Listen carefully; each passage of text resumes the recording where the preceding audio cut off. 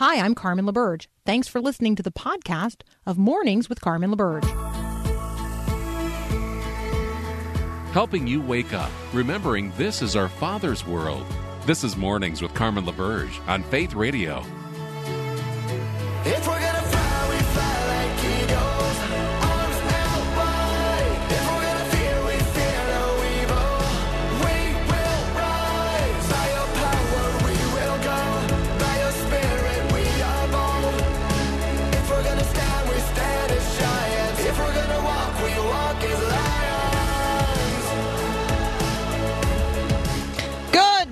Good morning. It is the 6th of July 2022. I'm Carmen LaBerge. You're listening to Mornings with Carmen on Faith Radio. Hope you had a wonderful 4th of July holiday weekend.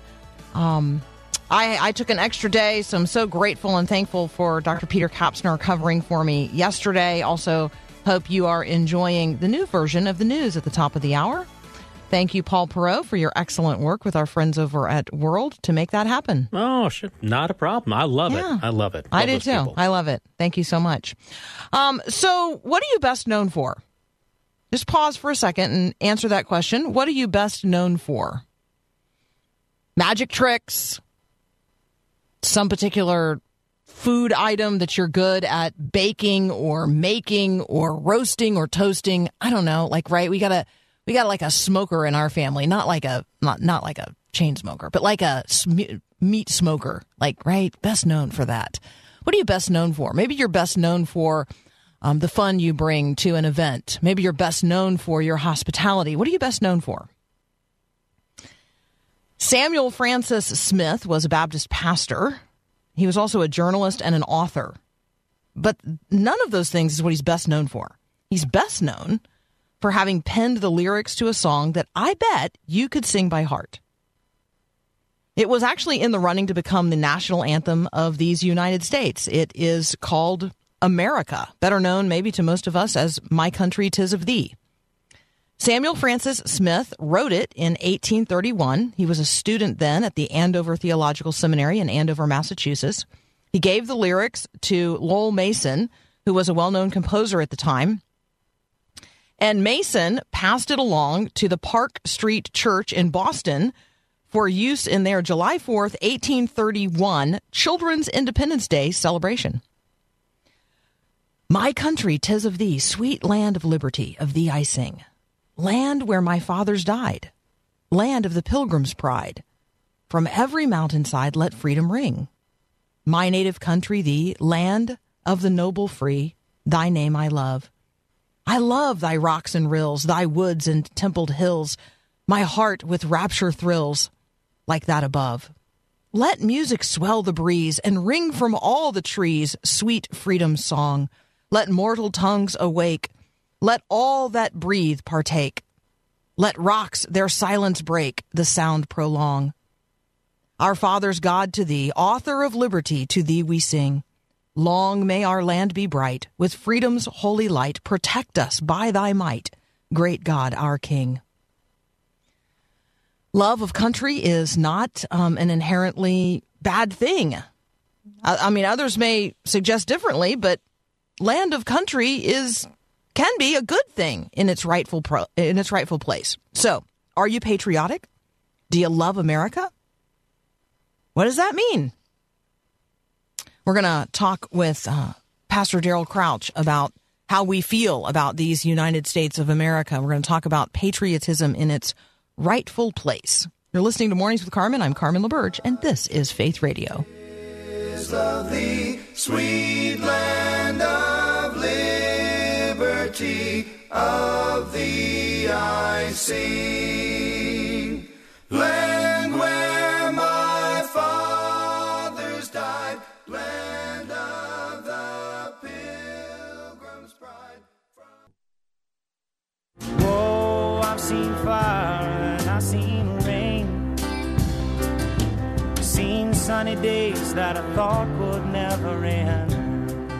Our friend Daryl Crouch is back from Everyone's Wilson. Good morning, sir. Good morning, Carmen. How are you?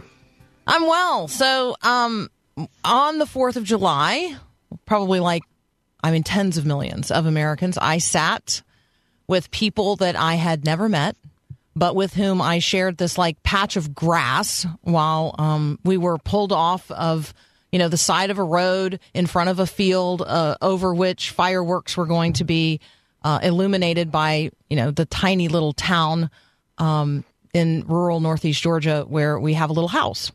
And so there's like pickup trucks, lined up. We're all facing this field of tomatoes. Behind us is the highway. And one of the families was playing their like fireworks playlist loud enough for all of the rest of us to enjoy it and sing along at appropriate times. And what got everybody singing was Lee Greenwood's Proud to be an American. It made me think immediately of the conversation that you and I had planned to have about patriotism and its rightful place. I mean, are people proud to be an American where at least we know we're free? Yeah, it's so good, Carmen. I mean, you describe a scenario that I think a lot of us had in common on Monday, and I think the Independence Day is a signpost for us. It's a reminder to us of what is true about America and what we do have the privilege of as we are Americans. And there is an enormous amount of there's a large group of people around the world who still look to us and say, that would be great if that were true in my nation and in my community. And I was in a similar spot on a piece of grass in downtown Nashville, actually, and which is one of the largest patriotic celebrations in the country, from what I understand. And we're listening to the symphony as fireworks are going off, and I look around, and I'm if I know the radio doesn't show this, but I'm a white guy, and I'm in a minority. Radio shows it. I'm just saying. Yeah, I know. So I know it shows. So I'm a white guy, and we're a white family, and we look around, and it is such a diverse group of people, Carmen. It was so encouraging. Hispanics and folks from Asia and all over the world were there. And many of them were dressed up. I mean, it's hot, but many of them are dressed up in what some of us might wear to church. Grandparents are there, little babies are there. It's 10 o'clock at night when we're finished, and it was amazing. And they were just glad to be there. We were all just glad to be there. And that doesn't reflect that we think everything is just as it should be, and we can talk about that. But there is something really important about celebrating what the gift that we do have in this great land of ours.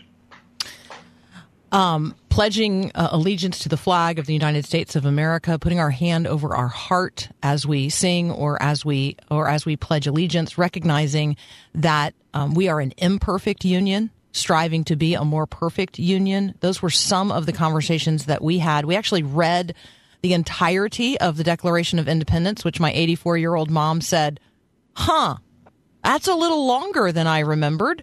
And we were also writing down some additional words that we thought might be good for Scrabble, because I got to tell you, there's some long words in the Declaration of Independence if you read the whole thing. What are some encouragements that you would give today to people of faith in terms of, the sort of right place of patriotism in our heart and life?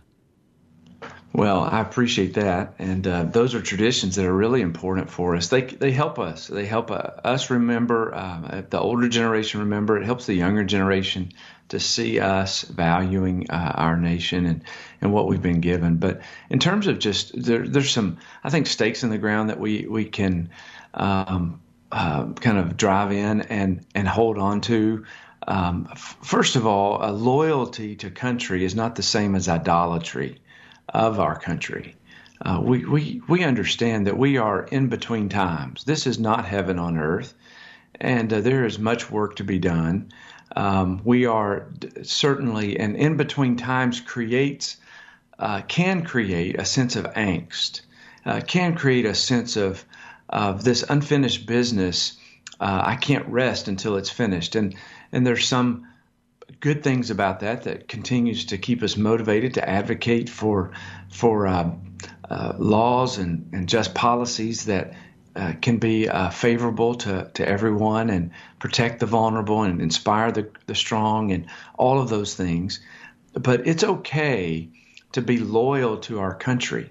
We have been given, boundaries are important. Acts 17 and Paul's address in Athens is a wonderful reminder that God has put us here, that this is our land that He has given to us, and we have a lot of conversations around how to make it better.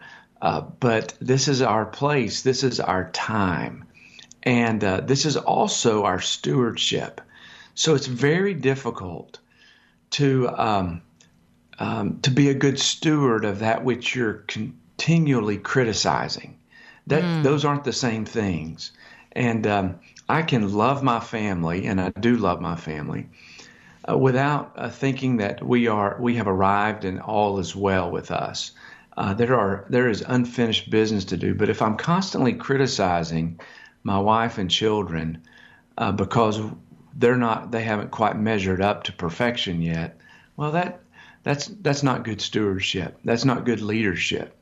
And so we can step in and invest and work to make things better, and still be loyal, and still be loving, and still be an added value. I find that it's very easy to criticize. It's more difficult to build something, and I think if we really want to build something, it's because we love it, and we want it to be better. And so I think there is a tension. There's no question about that. And these are days that are, we are in kind of a liminal time, and I think there's a recalibration going on in our culture. Supreme Court's rulings and another mass shooting, and there's a lot of transition happening in our land as we're figuring out again what it means to have I think as Justice Alito mentioned in his ruling, an ordered liberty. And what does that mean as we learn to live in community together? So there's a lot of work to do, but loyalty is not idolatry.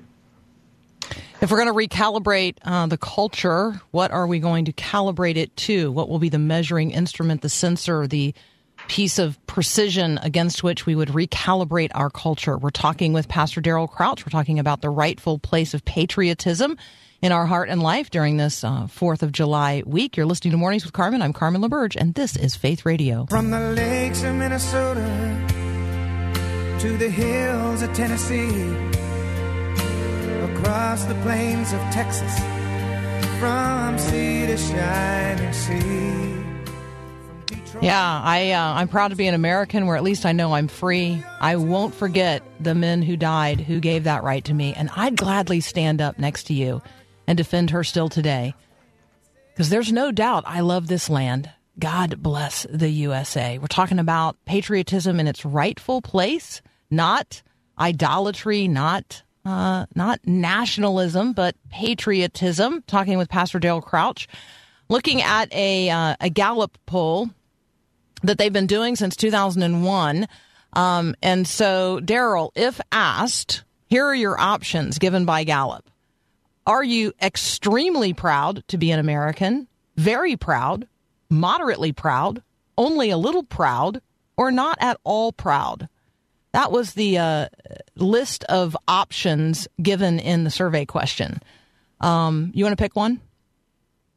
Sure. I mean, I'm extremely proud, Carmen. I still, and my reasons are not because I'm Pollyanna about the circumstances that need, like I mentioned, that need some attention, but we continue to be an incredible nation that has come around some principles that you mentioned in the Declaration earlier, that Lee Greenwood helps us sing about as men and women have defended us and given their lives for us. And then from a Christian worldview, we're an incredible missionary sending nation. We still continue to be a platform for gospel proclamation around the world. And we have that opportunity in a way that is unprecedented, an overused term, but that is unprecedented in the globe. And so we have the opportunity, and also the Supreme Court's rulings over the last several days have reminded us that we do have a constitution, and we do have an ordered liberty that allows us to work through difficult things, even if it takes 50 years. We've not had a transition of governments, over the decades like many nations around the world have, the United Kingdom and Nicaragua and all the rest. There's so much disheveling that happens in nations around the world, and so there's a stability here that in America that I think many of us take for granted. So I do find I think these polls are helpful, no question. They help provide some benchmarks along the way. I think sometimes they're a bit ambiguous. I'm not sure that I know the difference between very and extremely, so I think we have to read these with a grain of salt as normal everyday Americans, might interpret those words differently along the way. But I'm sure they take some of that into account. But we still find ourselves in a spot where most of us are really glad to be here. Yeah. So I conducted a grossly unscientific survey of my own using the same questions across multiple generations in my own family, and the older folks that I asked, in this case they were 84 and 89, extremely proud, without reservation, without hesitation, absolutely. Yeah. The 50-ish crowd, very proud, and made the distinction between extremely and very in the same way you did. I'm not really sure I know the difference, but I'm not the person normally that likes to top out a survey. Yeah. And so I'm going to give, since you've given me an option that is like just below extremely, I'm going to choose that one. So that's just an interesting, moderated opinion. When I asked the 20-somethings, actually they were pretty young 20-somethings, there's a hesitancy there. There's a hesitancy there. Sure. And so I asked why. And and again, it's a grossly unscientific survey, so I recognize that. 2 of them hesitated because it was Pride Month. And they didn't like being asked during Pride Month if they were proud, because they felt like that was going to paint them with a rainbow brush. And I said, okay, that's not what we're talking about. That's not. I had to ask the next question. And I think sometimes in surveys, timing really, really matters a lot. And I think it matters that Gallup asked these questions at the end of Pride Month. Yeah. So I'll just make that observation. I think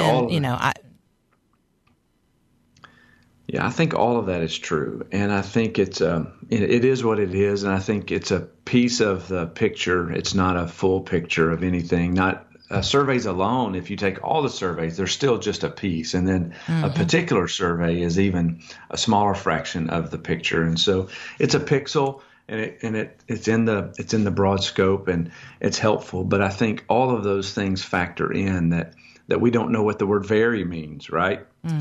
We don't know what the word pride means. Now pride is something that it used to not be. I also think that there's particularly with the younger generation or the generation coming up, there's been projected expectations upon government that may or may not be government's responsibility. And I think if we expect government to do certain things that government is not capable of doing very well, I think we're all going to be disappointed. And so when we start to think about the pride that we have in our nation and our allegiance to our country and the way that government does what it's trying to do, I think there is a disconnect. There are limits to what a government can do.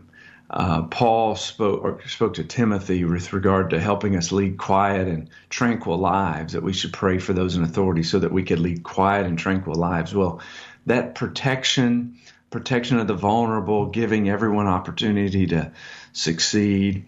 Again, some of the principles that our founders instilled in the early documents,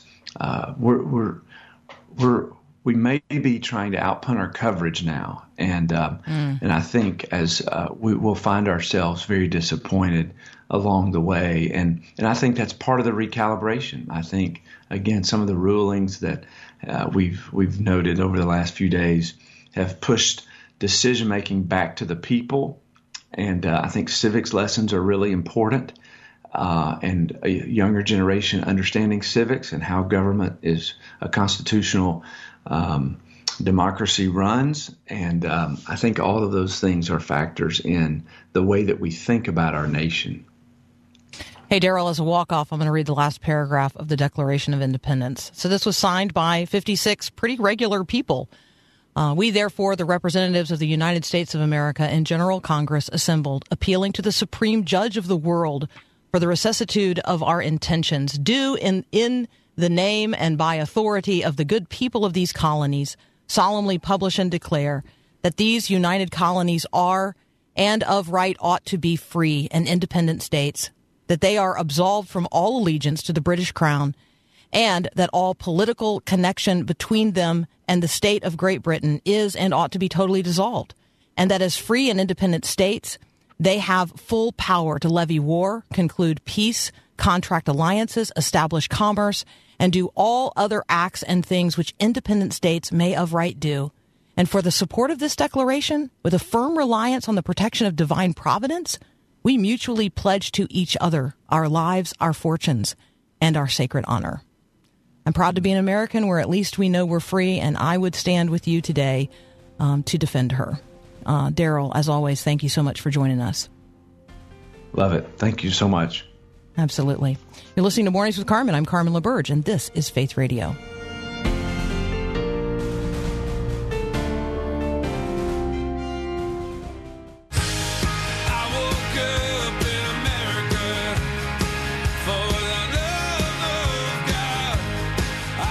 You may be listening right now in some part of the world where you do not enjoy the liberty and the freedom that we enjoy in the United States of America. I'm conscious of that. I'm aware of that. It is my heart's desire that freedom would ring in every place under heaven. I also recognize that that is not the reality or the circumstance of life for most people around the world today. So at top of prayer today would be those fighting for liberty and the maintenance of democracy around the world. I'm thinking I've got lifted up now the people of Hong Kong, the people of Lebanon, the people of Sri Lanka, and yes, the people of Ukraine. With the capture of Luhansk, Russia now controls the Luhansk province and is shifting its focus to the neighboring Donetsk province. President Biden has announced another $800 million in weapons aid to Ukraine. Notably, the president also received, and his press secretary acknowledged that he read a letter from WNBA and U.S. Olympic basketball member Brittany Griner. We've talked about Brittany's plight. She has been detained in Russia since February. In her letter, she is begging the president to, quote, not forget her and other American detainees. She's either being held as a political prisoner or she's being held as a hostage. And the best hope right now is some kind of prisoner swap. And so let us be very, very mindful that freedom does not ring around the world, and that people are imprisoned today for all manner of things, and for all kinds of political reasons. Let's be praying today for those who are unjustly held behind bars, and let's recognize that it was from prison that Paul wrote many of the letters contained in the New Testament of the Scriptures. Let us also remember and never forget. And never forget. All right, Daniel Bennett is going to join us next. We're going to talk about the January 6th Select Committee. We are also going to talk about whether or not there's any middle ground left in U.S. politics. That's up next here on Mornings with Carmen.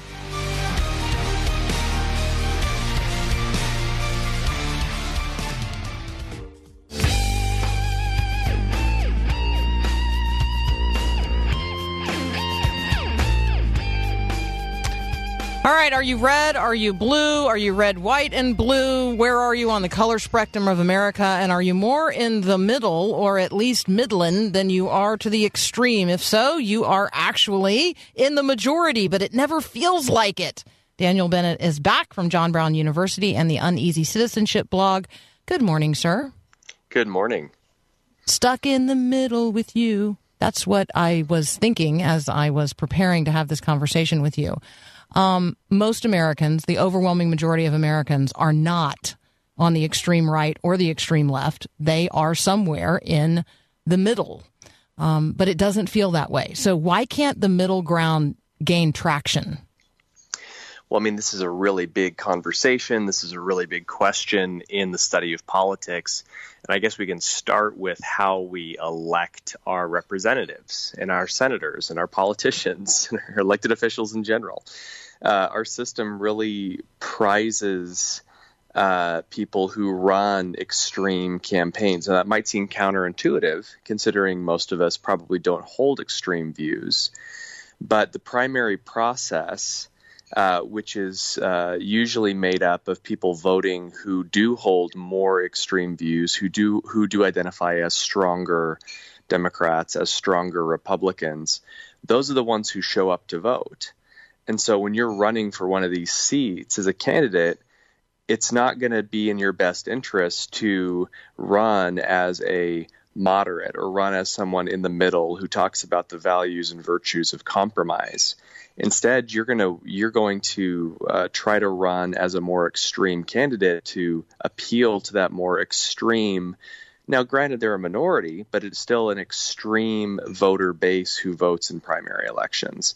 And so it's a strange environment where primary elections, especially for president, are seen to give the people more of a voice. But in reality, that voice often leads to outcomes that the majority might not necessarily agree with.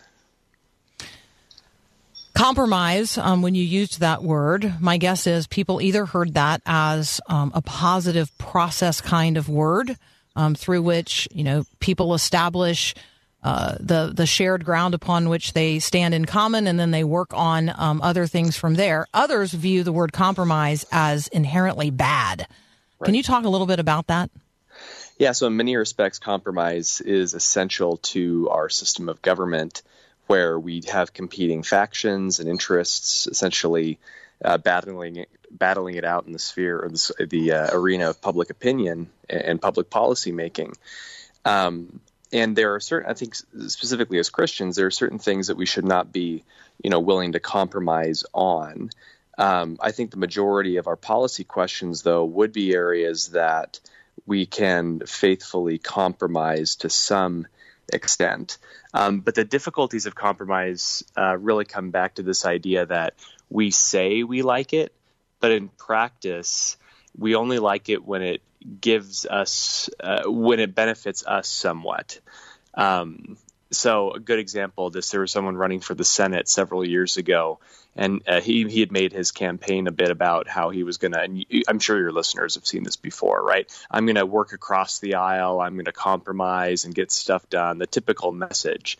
So finally, an interviewer asked him, what do you mean by compromise? And his response is pretty telling. His response is, well, compromise is when we get folks from the other side over to our side. And now that's great if you identify with that perspective, but in reality, that's not compromise, right? That's maybe persuasion. It's maybe playing a stronger hand. But I think when we actually drill down into what real compromise looks like, maybe we don't like it as much as we think we do.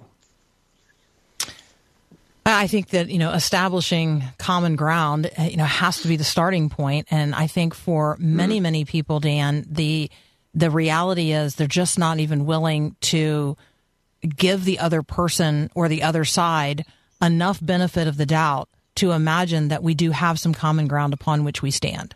I mean, but it could be as simple as we really do all want the next generation to thrive and succeed. I mean, right? We could. There must be some things upon which the extreme right and the extreme left do agree.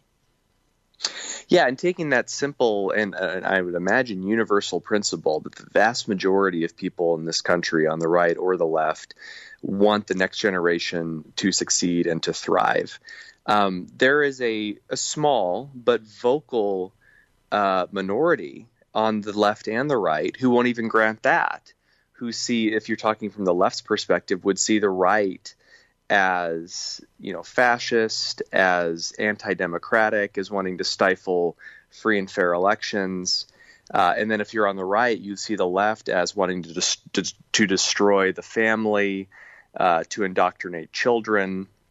And so there's a segment of the population on both the right and the left who can't even agree on that basic principle.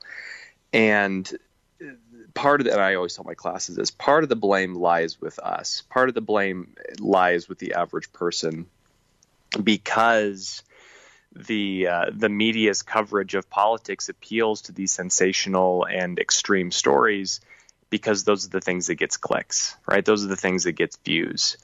And if we didn't click, if we didn't watch, then the dynamic in the media at least might change. And you're a media person. I mean, that they don't necessarily set the narrative, but they certainly follow the narrative and to an extent in terms of what's appealing and what, frankly, will pay the bills. And so, not a great note to end on, or not a great note to conclude this morning that we're the problem. But, if we want to talk about it from a Christian's perspective, it's sin, right? It all comes back to sin in some way in our fallen nature. All right.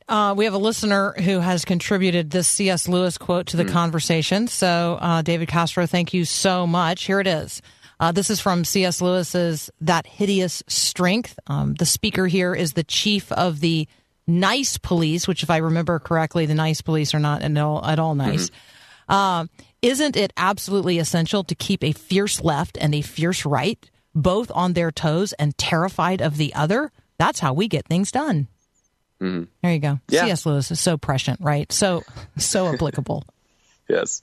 All right, we're talking with Daniel Bennett. We're talking about the reality that most of us are somewhere in the middle, at least willing to have conversations across an aisle, hoping to build a more perfect union, recognizing that the one we have is imperfect and always will be at some level imperfect, but that we strive together to achieve a more perfect union, not whittling the other side down, but figuring out a way to stand together. And so we are going to continue our conversation. We're going to turn here from this conversation about polarization to the January 6th Select Committee meetings, hearings that continue to take place. Another one is teed up to happen next. So I'm going to ask Dan, what is the purpose of these and how does he think it's going? That's up next here on Mornings with Carmen. Here I am, stuck in the middle with you. Yes, I'm stuck in the middle with you. And I'm wondering what it is I should do. Daniel Bennett and I, probably recognized by most of the world as people who are on the right, but we are stuck in the middle with you, recognizing that from the left and from the right, we as citizens of these United States need to labor together to achieve a more perfect union. And part of that process is unfolding in what is known as the January 6th Select Committee. So, Dr. Bennett, bring us up to speed. For people, who frankly are not paying attention. I got to tell you, a lot of people not paying attention to the January 6th Select Committee. I mean, some people are like glued in and think it's the only thing happening in the world. Most people don't even know it's happening. So bring us up to speed. Yeah, I'll be honest. I mean, in terms of the day-to-day, that's pretty much where I am. We're busy people, and it's tough to tune in, all day and watch these hearings develop. But some of the stuff has been really interesting. Some of it's been somewhat rehashed. I mean, there's maybe some new videos or new perspectives or new accounts of what happened. It doesn't really change the perception, which was it was a really bad day for our political system, obviously.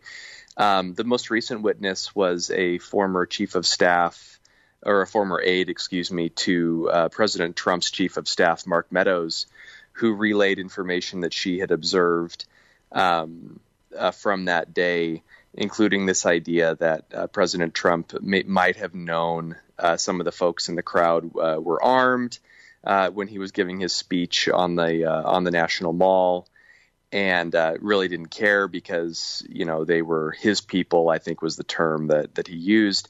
And so that's, something I think they're trying to explain to the American people, that this isn't, let me actually start over again. It's really just the committee's role here, at least is what they see their role, is to try to portray to the American people that President Donald Trump is not the kind of person you want in office because of the way that he views the political system as essentially serving his interests. Now, I don't think it's actually changing a lot of people's minds on this.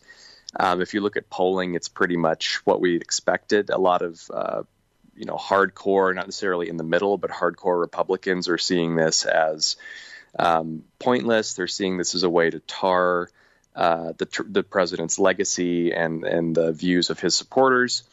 And of course, the left and Democrats are pretty strongly, supportive of the commission and are concerned about its findings. So that's pretty much where we're at. I don't think there's been a smoking gun necessarily. It's been a lot of testimony that has been interesting at least, and actually really maybe troubling at worst. But I don't think it really moves the needle on this polarized environment in which we are. I wish that we were having a conversation as a culture about the nature of truth.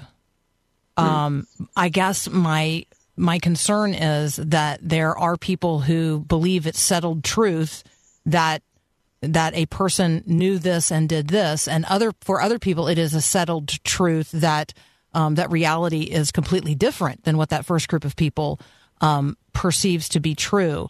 And then my other real concern are these open threats, very, very open and hostile threats against members of the committee and their families. Disagree on whatever you want to disagree on, but threatening individuals and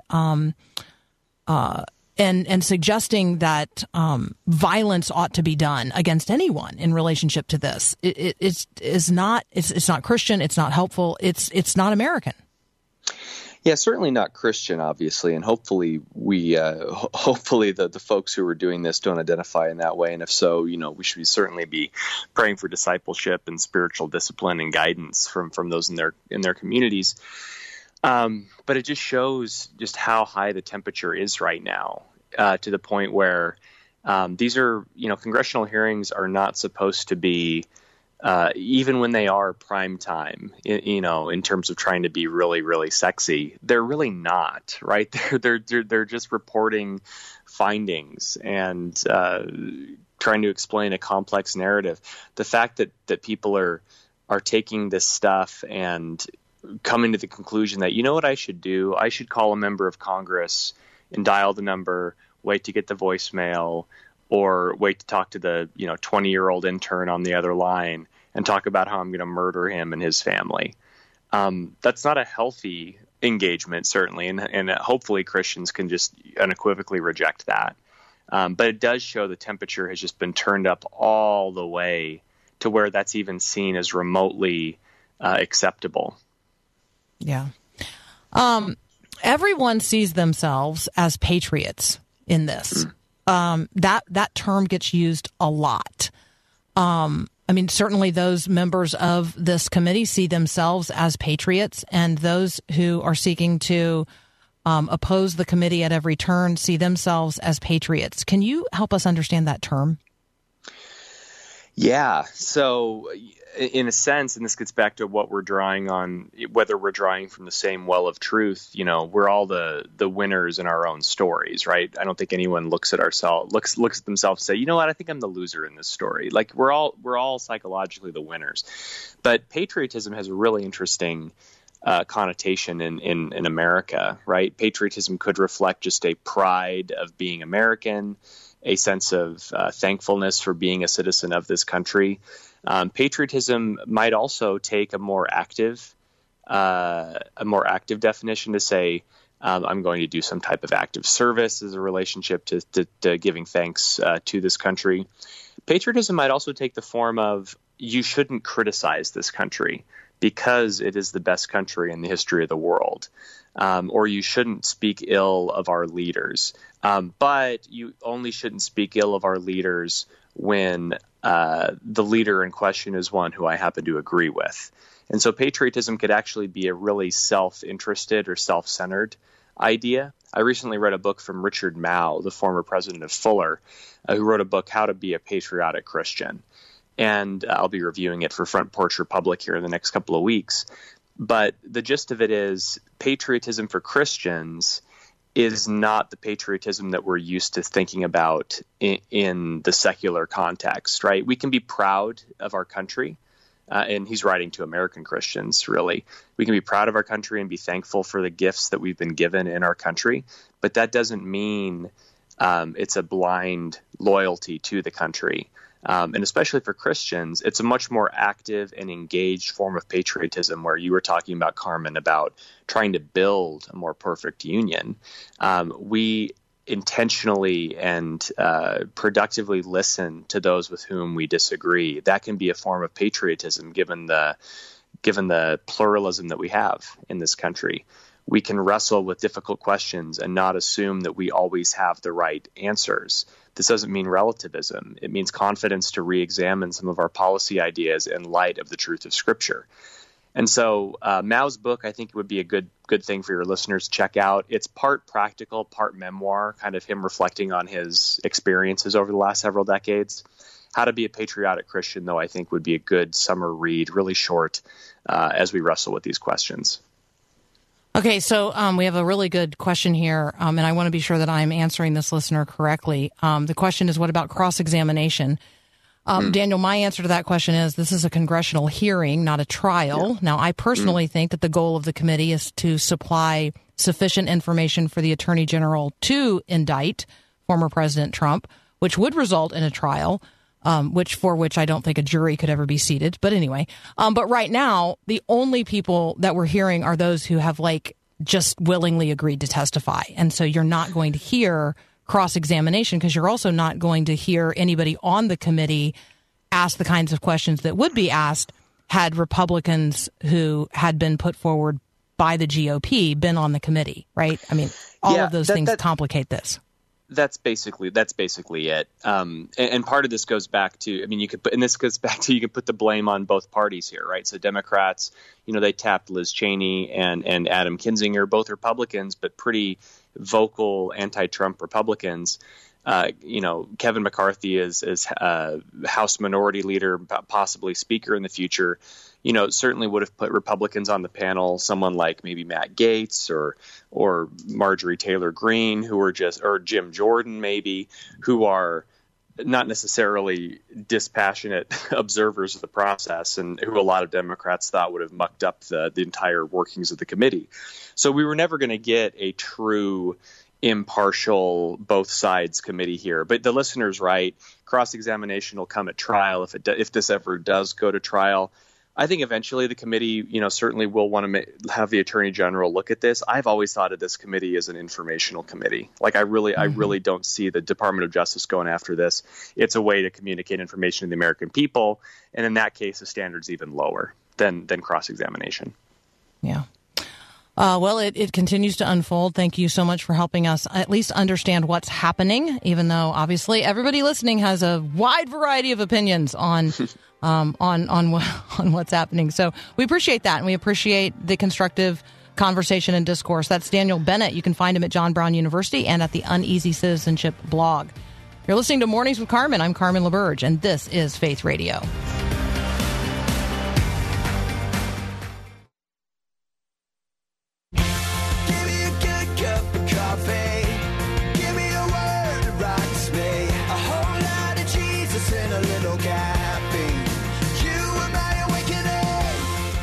Hey, just to clarify on Brittany Griner, the U.S. government describes her as unjustly detained.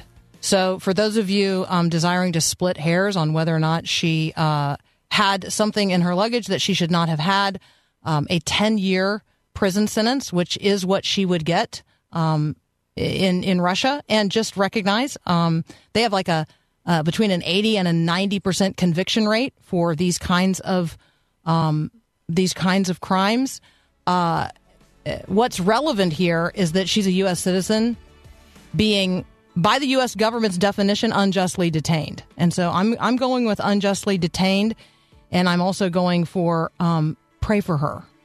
And if that's not your spirit this morning, then you need to go get in front of the Lord about the spirit with which you are regarding another human being who is currently, because she's an American, unjustly detained. Because that's what's going on here. All right. We got another hour up next. Thanks for listening to this podcast of Mornings with Carmen LaBerge from Faith Radio. If you haven't, you can subscribe to automatically receive the podcast through iTunes or the Google Play Music app. That way, you never miss an episode. It's also available anytime at myfaithradio.com.